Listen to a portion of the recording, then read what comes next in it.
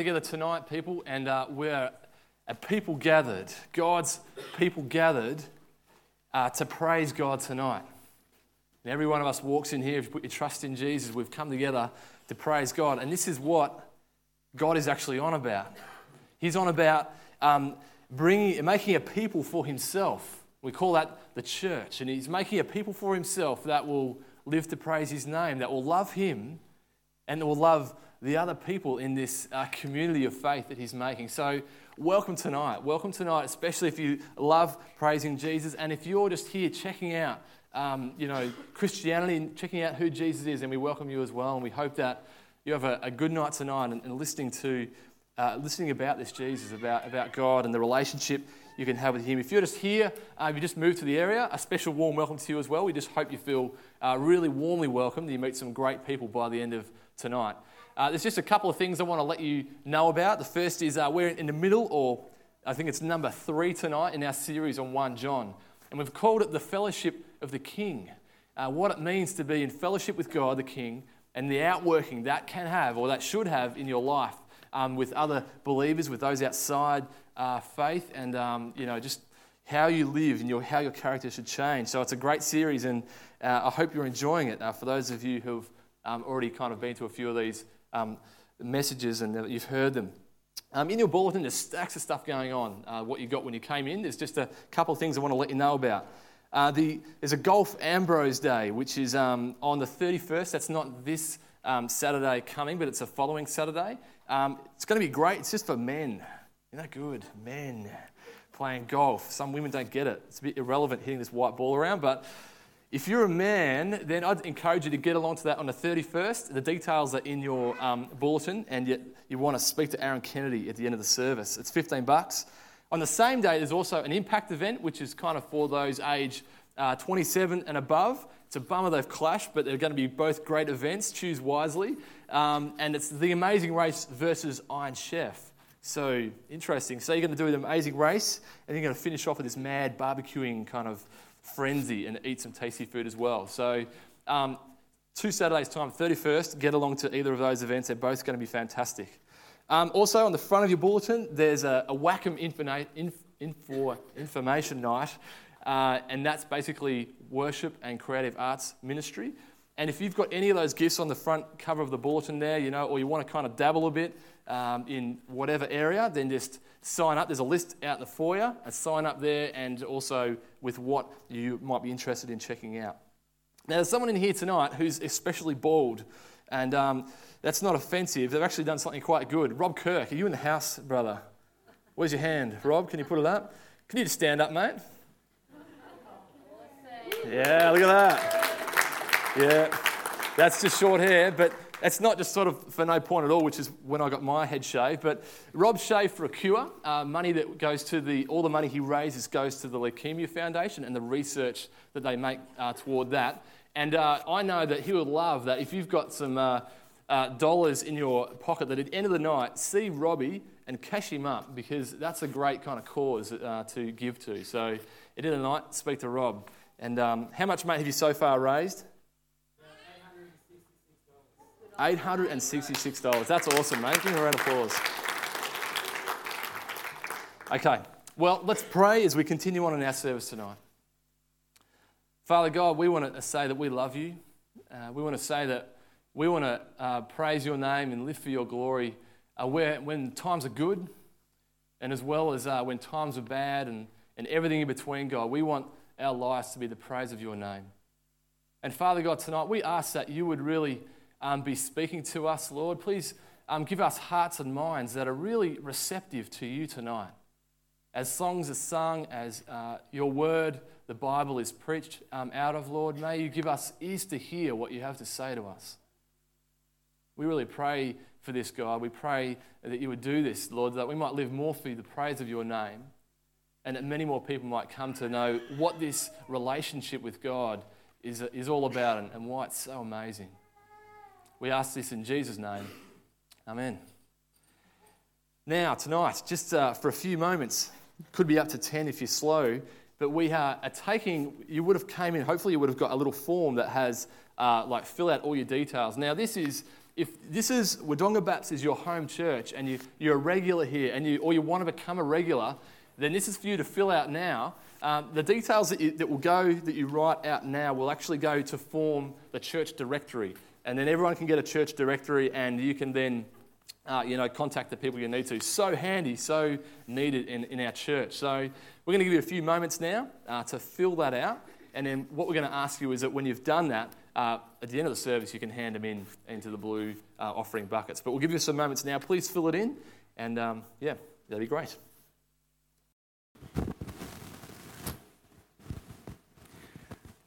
Well, it's just great being part of this great church, isn't it?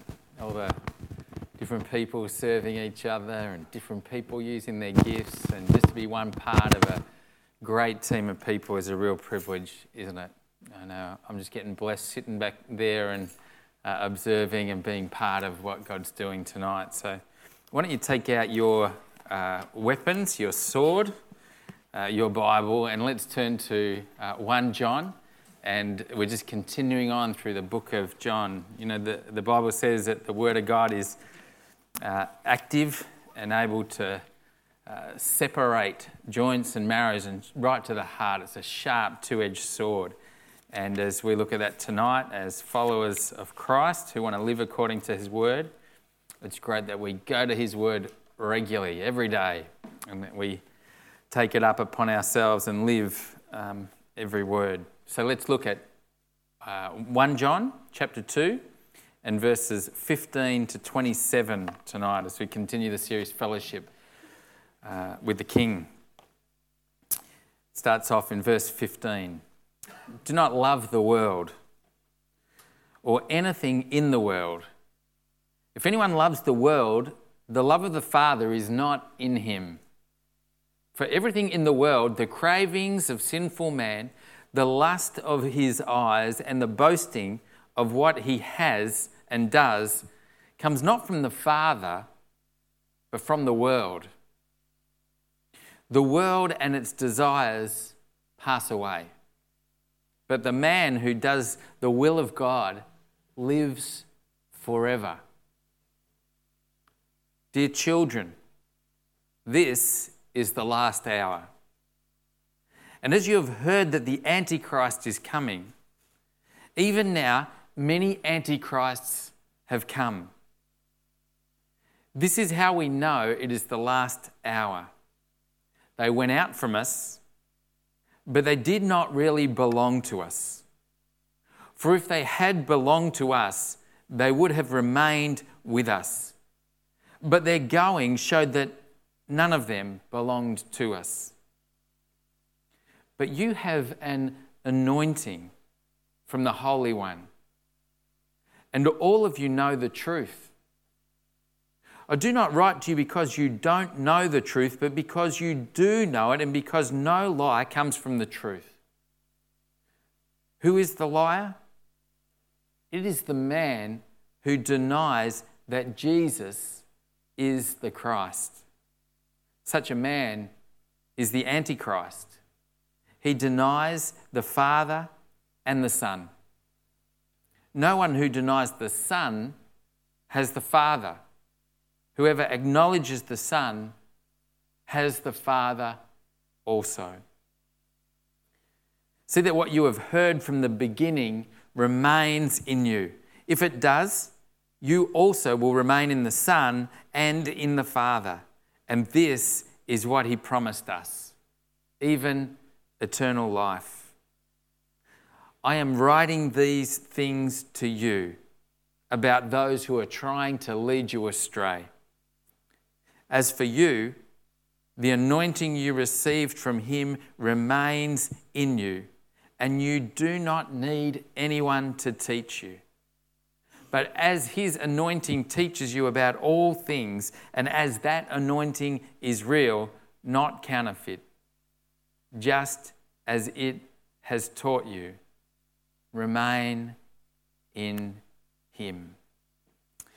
Tonight we're talking together about about standing firm in God's Word, standing firm as His followers. Do you know, there are times, horrible times, when you hear about stories where people have thought that someone was their friend and have found out they turned out to be their enemy. I heard recently of some people in Geelong, some women who would just knock on elderly people's doors and say, "Hello, we just need to use the phone." And older people would let them in, and they would come in, and while one was talking, they would rob the money from the elderly folk and leave, leaving them penniless. They were doing it systematically, and there was warnings out on the news not so long ago about this group of people. And so people unsuspectingly let some lovely women into their home, and before long these people that they were helping took from them. I'll never forget seeing images a number of years ago now of the security cameras in England in a shopping mall. A young boy had gone missing, and they looked through the security cameras, and they found that there were two older boys leading this young boy out of the shopping mall, and his badly beaten and dead body was found not so far away. These two other boys had beaten to death a younger boy, and the photos from the camera were so disturbing because they were walking holding hands out of the supermarket, out of the mall. And it's just so sad to think that someone that he was walking with and trusting and holding hands, these boys were about to kill him. You know, it reminds me of the ways in which Eskimos kill wolves. It's incredible and it's grisly the way they do it. But first the Eskimo coats the knife of his blade with animal's blood and allows it to freeze. So puts the blood onto the blade and allows it to freeze. And then he adds another layer of blood and another layer until the blade is completely concealed by frozen blood. And next the hunter fixes the knife in the ground with the blade up. And when the wolf follows its sensitive kind of nose and to the source of the scent, and it discovers the bait and begins to lick it, and it starts tasting the fresh frozen blood, and he begins to lick faster and more vigorously and harder, lapping at the blade until the keen edge is bare. Now, feverishly, the wolf starts to lick harder in the cold, frosty night. And it becomes so obsessed with licking at this knife that it starts to lick its own blood and eat and lick and take in its own blood as its tongue gets cut by the blade. It doesn't recognise what is the animal's blood and which is its own, but its insatiable thirst is being satisfied by its own warm blood until it finally drops dead and its body is found the next morning lying dead in the snow. And sometimes the very things that we love can lead us to death. And that's why the writer of 1 John starts this passage and he says to the people that he loves, he says, "Do not love the world. Do not love the world or anything in the world." You know, the meaning of this phrase is written so it's in the present tense, which means that it means don't keep on loving the world. Don't love the world in an ongoing way. In other words, don't continually love this world. And the kind of love is different love to what's mentioned earlier in 1 John 2:10, where he wrote, "Whoever loves his brother lives in the light, and there is nothing in him to make him stumble." It's a different kind of love. There, the love is focused on the well-being of another, loving your brother, looking for their benefit. Whereas here in this verse, the love is kind of focused on the pleasure and gratification and the things that one hopes to receive from what they're loving. Do not love the world. Do not desire or take delight in the world. And you might think, hang on, didn't Phil just say, John 3:16 says, "For God so loves the world"? What about here? Now it's saying, that we're not to love the world. Well, if Jesus said we should, shouldn't we love the world? Well, it's a complete different use of the word world. When Jesus was using the word the world, saying, for God so loved the world, he was meaning the people of the world, the things that he had created, the people of the world. Jesus loves the world. God loves the world and his creation, and he wants us to love the world, the people in this world. But the way John was using the word here, world, was completely different. He was referring to the worldly attitudes or values that are opposed to God. Viewed as people, the world must be loved. Viewed as an evil system, organised under the dominion of Satan and not of God, we are not to love the world. Well, why? Well, John goes on and he says, because if anyone loves the world, the Father is not in him. John is saying that if we love the world in an ongoing way, then the love for God, our Father, is not in us. Love for the world and love for the Father are mutually exclusive. They don't go together. If a person is engrossed in the outlook and the pursuits of the world, which rejects Christ and has no place for him, then it is evident that he has no love for the Father. James 4:4 shows that the two clearly don't go together. It says in James 4:4, you adulterous people, don't you know that friendship with the world is hatred toward God? Here, James is using the same term, world, meaning all the sinfulness and the way in which it's organised under Satan. And Jesus in Matthew 6:24 says, no one can serve two masters. There's just no two ways about it. You can't serve them both. Because either what's going to happen is you're going to hate one and love the other, or you'll be devoted to one and you'll despise the other. And John just starts here and he says, no, the two don't go together. There's no compatibility. You can't love the world and love the Father.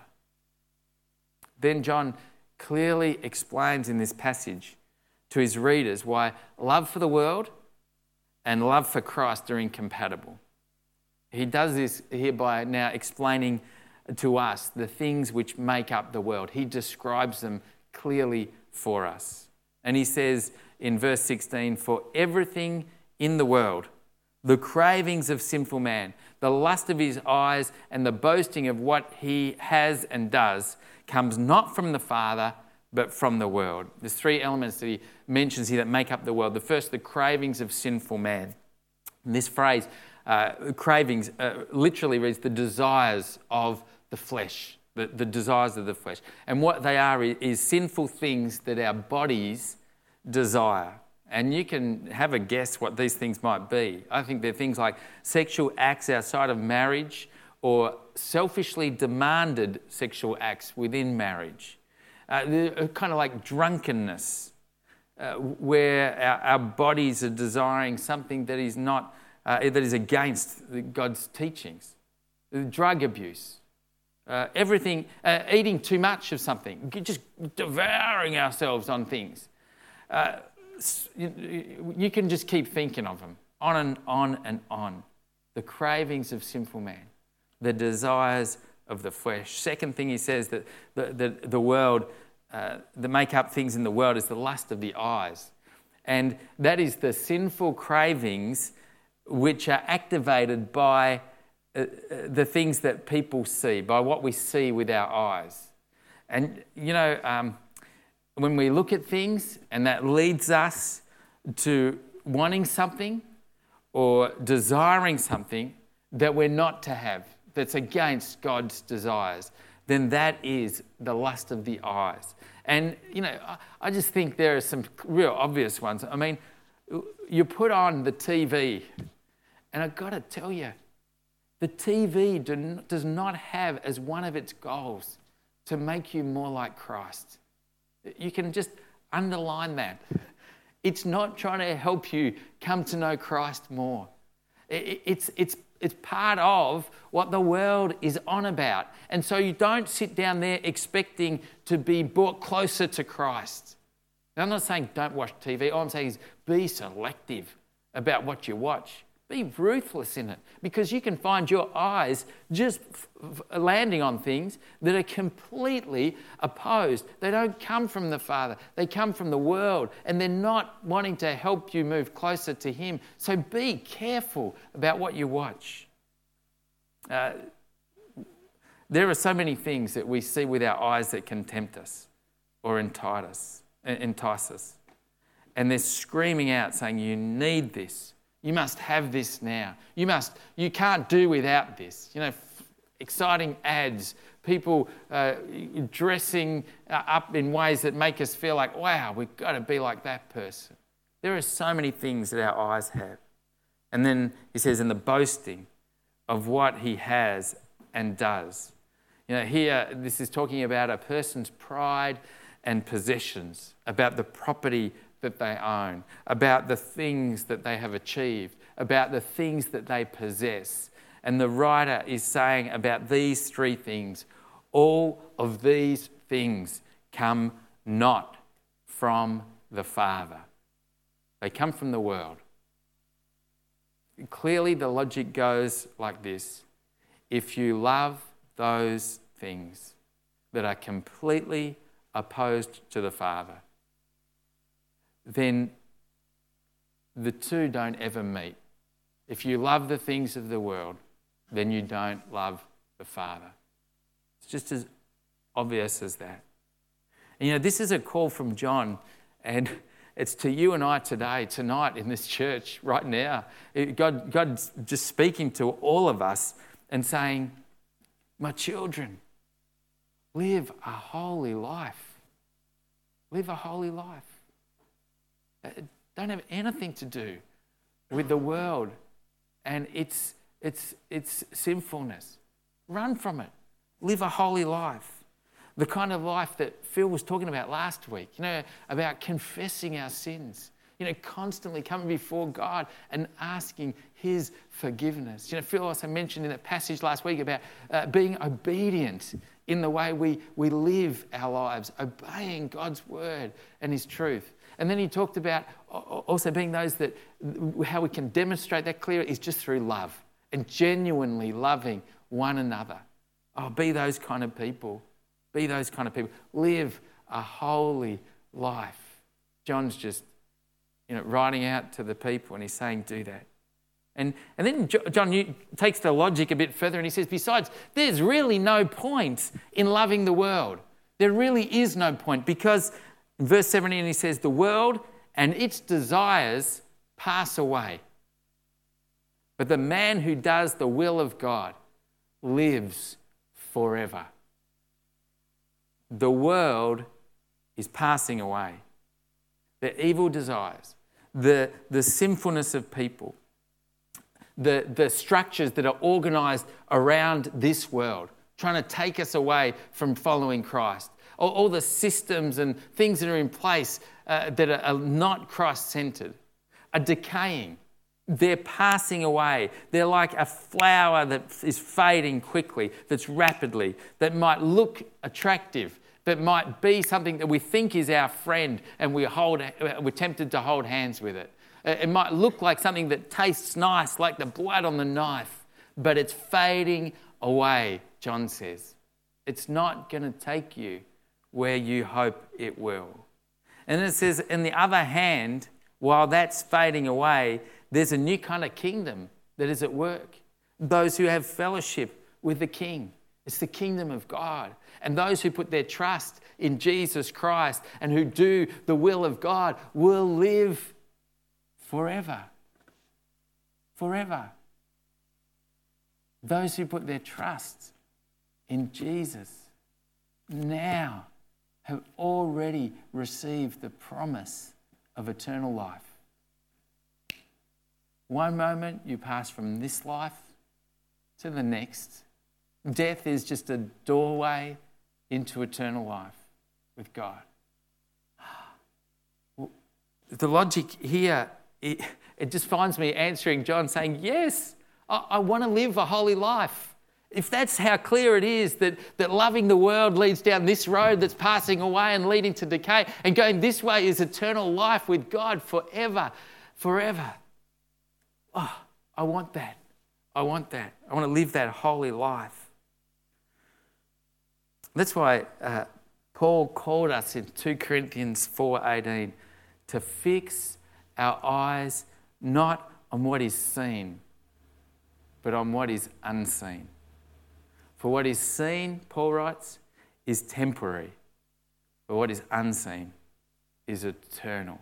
You know, when what we see often appears so permanent, doesn't it? Wealthy people flaunting their possessions, saying, aren't I great? Look at all that I have. Got more than you. And you feel so inadequate often. Sometimes, people come and they say, hey, we're sexually immoral. They don't say that, do they? But, hey, babe, they say.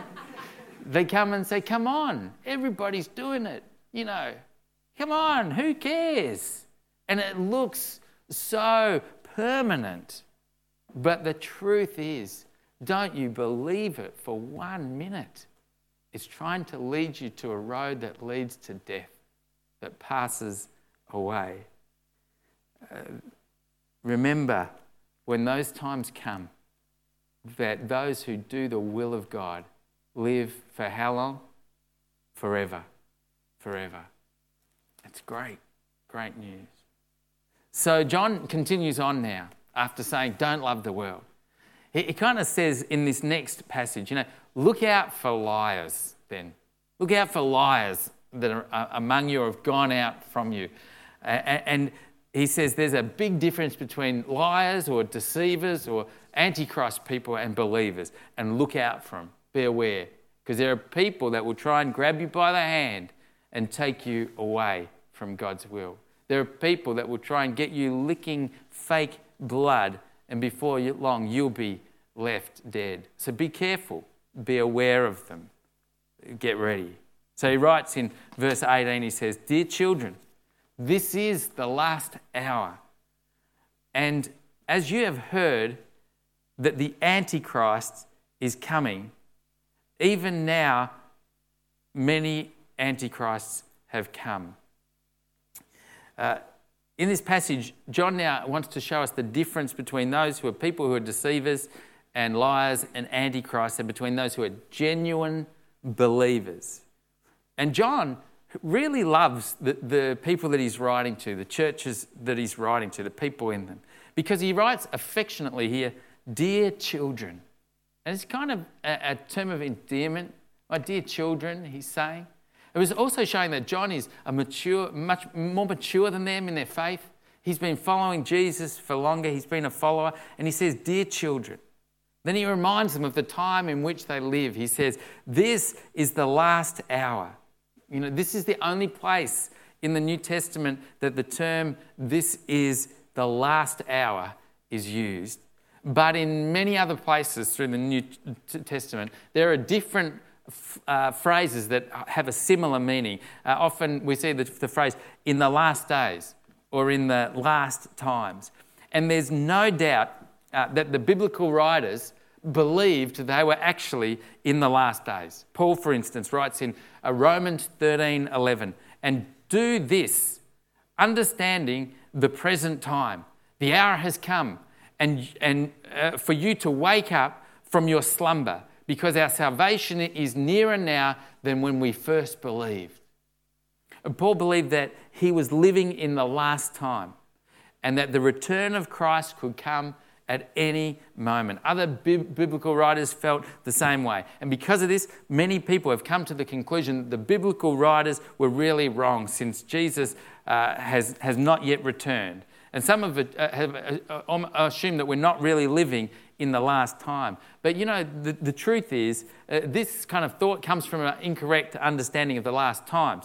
You see, the correct view is that the last days began with Jesus. Jesus' first coming inaugurated a phase in history which will culminate in the second coming of Christ.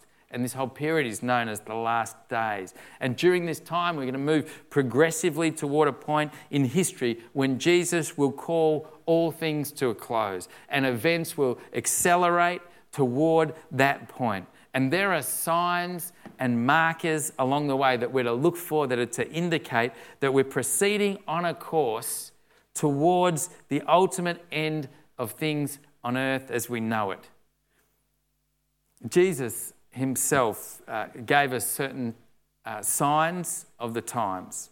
And Jesus told his disciples about the end times, and in a kind of discourse called the Olivet Discourse. And that's found and recorded in Matthew, Mark, and Luke.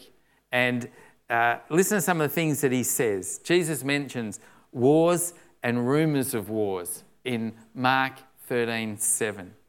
He indicates that nation will rise up against nation and kingdom against kingdom. And there will be earthquakes in various places and famines. It's Mark 13, verse 8. But even though there will be this kind of global turmoil, these things are not signals that the end has arrived yet. They're signs, but they're the kind of signs of the sick and decaying society in which the world is living. And Jesus says they're the beginning of the birth pains, Mark 13, verse 8. And like a woman in labour, the first pains are only the signal of the beginning of the process. And so when we see events described by Jesus beginning to take place with increasing frequency, we know the countdown has started. And we just don't know how long it's going to be before the end.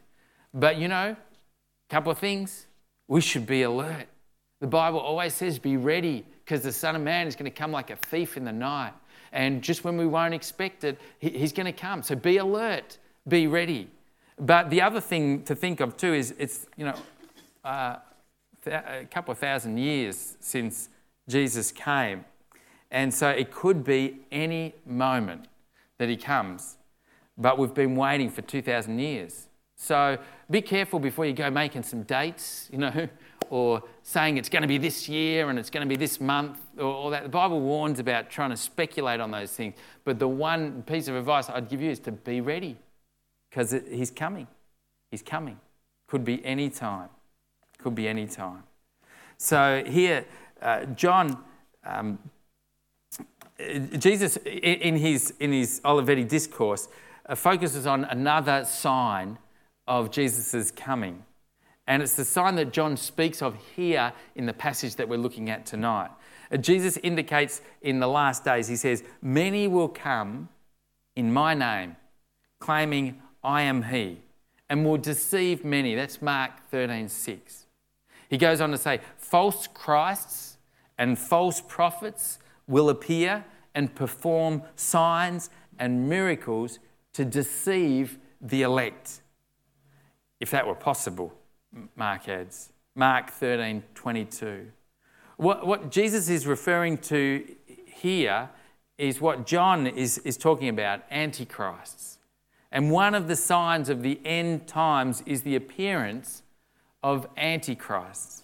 And John writes that, and as you have heard, this is verse 18, that the antichrist is coming. Even now, many antichrists have come.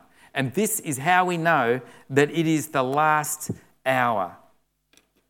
He points to the fact that there's so many antichrists that are around that it's the last hour. And these antichrists seem to have, as the Bible talks about them, as their prime function is to deceive people. The term antichrist can be used in the Bible to refer to an actual figure. In the end times, we're to look for a person who's the Antichrist, someone who's an actual figure who will appear right at the very end. And then we're also to look for lesser Antichrist figures whose influence was already being felt at the time when John was writing this letter. He was already experiencing them being around. And it seems that the Antichrists in 1 John and 2 John are unique to other antichrists that are mentioned in the other passages, in that they came from out of the church. They were people that were once in the church and are no longer in the church. All the other time when the New Testament seems to talk about these Antichrist figures, they come from outside the church and they attack the church from without. But these are people that have been from within the church. These people were divisive, they were disruptive, and they were trying to deceive people. We've got to be a little bit careful when we start thinking about antichrists and start naming who we think they might be. You just got to be a little bit careful when you're doing that. Because, Christian communities are so quick to judge.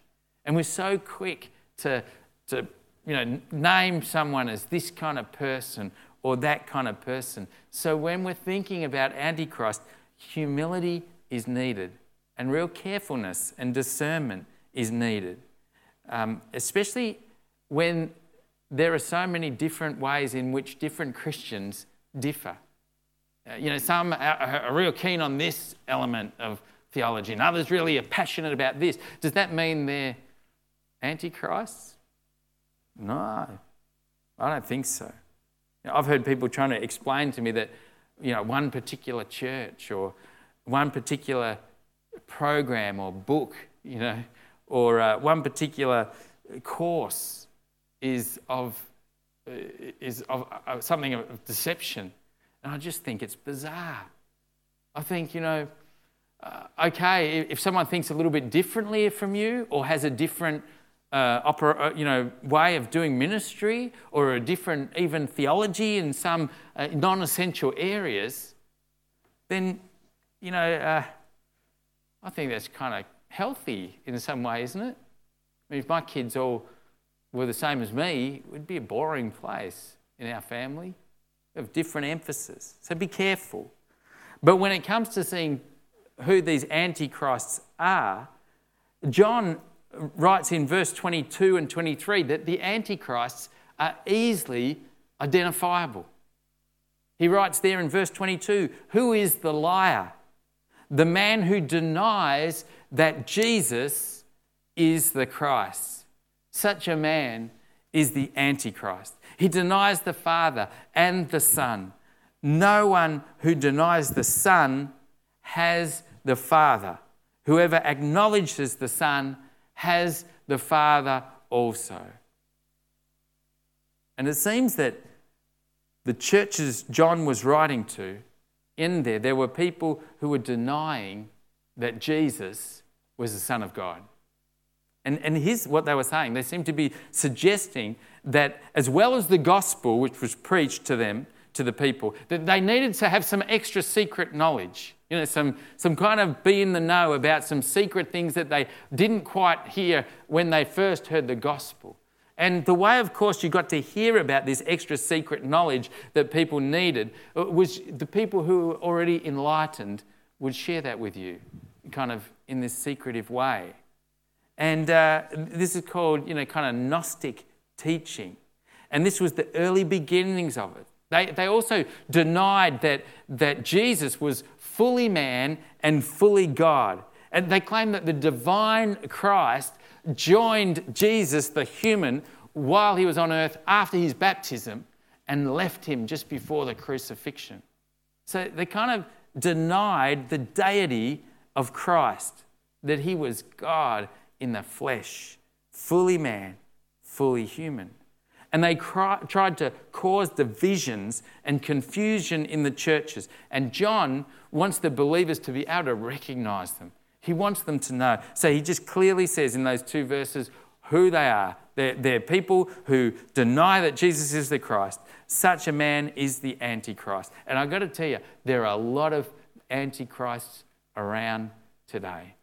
I mean, it wasn't so long ago that we heard in the news that they've found the body of Jesus and, all this proof that it's happened. There are other people that I've met that have claimed to be their own God, and they deny that Christ was actually the Son of God. In fact, they themselves believe that they are God. When I was younger, I was going out with a girl called Louise, and her mum was... Is Louise here tonight? No. But what happened is her mum was into the New Age. And she, as I just loved dialoguing with her because I just found it incredible and, I wanted to share with her about Christ. But the more and more I talked with her, the more she had no concept of sin. It was just bad karma and good karma. And in fact, it's good to experience as much as you like in life because that all helps. And when we talked about the fact that Christ was the Son of God and it's only through him that you can have a relationship with God, it became clear that she believed she herself was a God. Now, there are people all around that will make fun of your faith and undermine it and say that no, there are other ways to God except through Jesus Christ. There are other alternatives. There are many different religions or faiths that would declare that they are right while denying that Jesus is the Son of God. John says, steer clear. They're liars and they're antichrists. Have nothing to do with them. John explains that these antichrists in verse 19, they went out from us, but they did not really belong to us. It seems that they were once members of the faith community, but they left. And John says, for if they had belonged to us, they would have remained with us. But their going showed that none of them belonged to us. John explains that the fact that they left shows that they've never really been true members of the Christian community. Here, John looks at their lives and he says the fact that they didn't continue on, that they didn't persevere in the faith, shows that they weren't believers in the first place. This is one of the enduring ways in which we can tell who are followers of Christ, who are believers. And one of the clear ways is that they persevere. They don't give up. They keep following Christ. They keep trusting in him. That's the first thing in this passage, in these verses, that I think the writer's wanting us to see, that those who persevere and continue to follow in the faith that they believed in the first place are those that are true followers. And those that don't aren't followers of Christ. Then the second thing I think this shows is that there is a church visible and a church invisible. So tonight we gather and we look around and we can lock eyes with each other and say, this is the church. But the truth is that there may be some of you that have began the journey and yet not really come to know who Christ is. Perhaps there are some that are still checking it out and might not ever give your lives to Christ and become his followers. And so here he's saying there were people that were among us. There were those that belonged to us. But the fact that they left showed that they really didn't belong to us in the first place.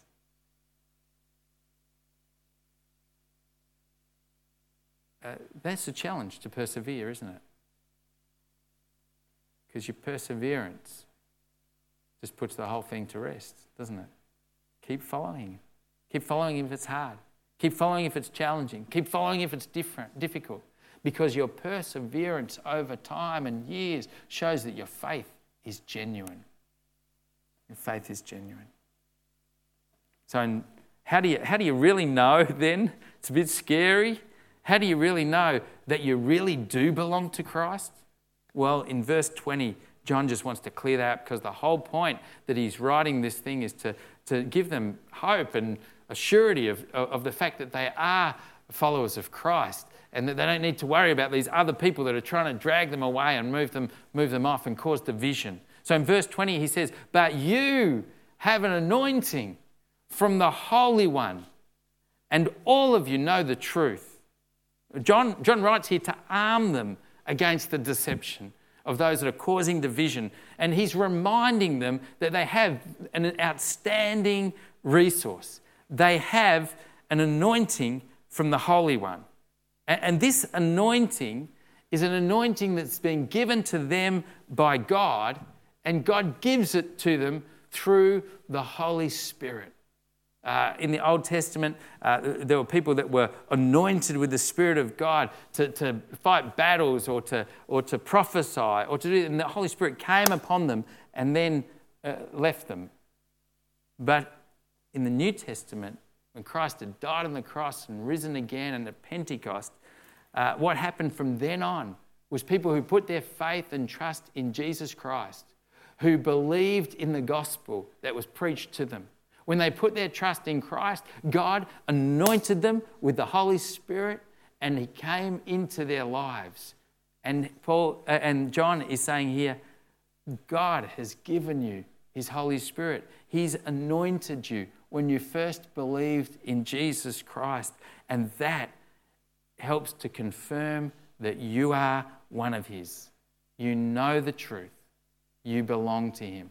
Now, I want to say to you, if you're thinking, am I one of those that are, part of the ones that are a genuine believer? I just want to say, do you know God? Do you know His Holy Spirit?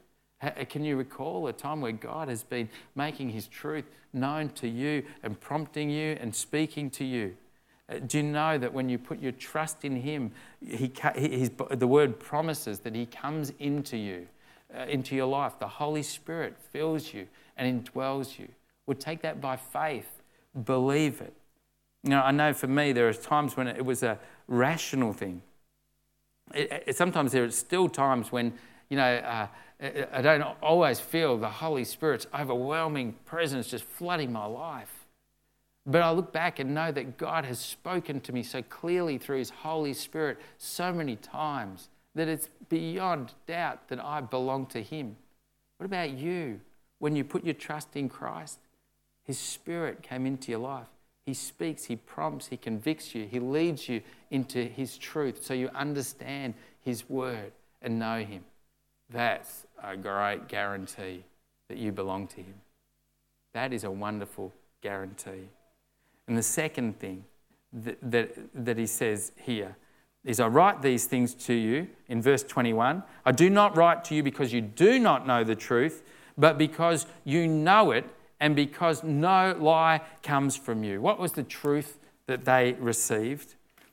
The gospel, the true gospel. They received the gospel when it was preached to them, and they responded to it, and they put their faith in God through Jesus Christ. The Holy Spirit was given to them when they believed, and now there was no need for them to listen to any extra teaching about how they should be saved, about the gospel. They didn't have to have anything added to it like these antichrists were trying to do, saying you need this extra special knowledge, or you need to just believe this other thing about Christ, or you need to know this extra. And John's just saying, no. You've got the anointing of God's Holy Spirit, and He's a great resource for you. And you know it all already. You know the truth of the gospel. Don't listen for more things. No. In verse 24, see that what you have heard from the beginning remains in you, John urges. Just hang on to the gospel that you first heard. If it does, you will also remain in the Son and in the Father. And this is what He has promised you.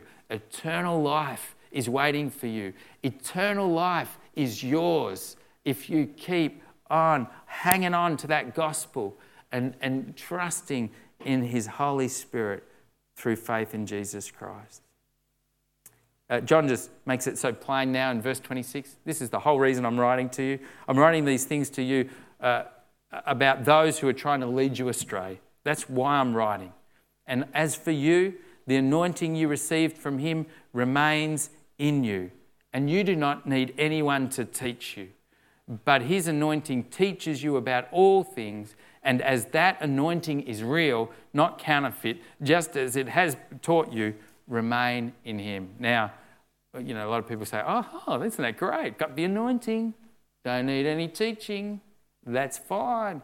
But I think the context of this is saying there were people that were teaching disruptive, other things that were adding to the gospel. And I think what this passage is saying is you don't need any more teaching. You've got to think the fact that John's actually writing these letters, he's teaching them already. So he's not saying you don't need to have any teaching because he's teaching them in writing about it. But what he's saying is you don't need any more teaching about how to be saved, about how to know Jesus, about the gospel. You already have the full gospel. You already know it all. You don't need anyone to teach you. And in fact, the anointing that you have confirms that you know the gospel and that you belong to him. The Spirit at work in you is real.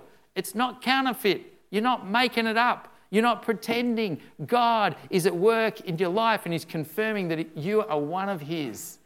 And eternal life is awaiting you. And his Spirit is at work in you right now. That is great news. You're holding hands with the King. He's leading you to eternity. He's taking you into all the fullness of life that he has in store for you. Paul writes, no eye has seen, no ear has heard, no mind has even conceived what God's got in store for those who love him. Children, John would say, this is all waiting for you. You can have fellowship with the King. You have it. Trust in it. Don't get thrown by all these people trying to push you off. Hang on to what you've got and grab hold of it and remain in him. Church, don't love the world. Don't do it. Love the Father. Church, remember that the presence, the anointing of the Holy Spirit in your life, it continually guiding you and speaking to you and teaching you and leading you, is clear evidence that you belong to him. Hang on to that. Church, the fact that you have heard and understood the gospel and it's been preached to you clearly means that you don't have to worry when other people try and push you off. Remain in the gospel that can only come, the new life that can only come through trusting in Jesus Christ. You are his children. You got fellowship with the King. Praise be to God. Let's pray.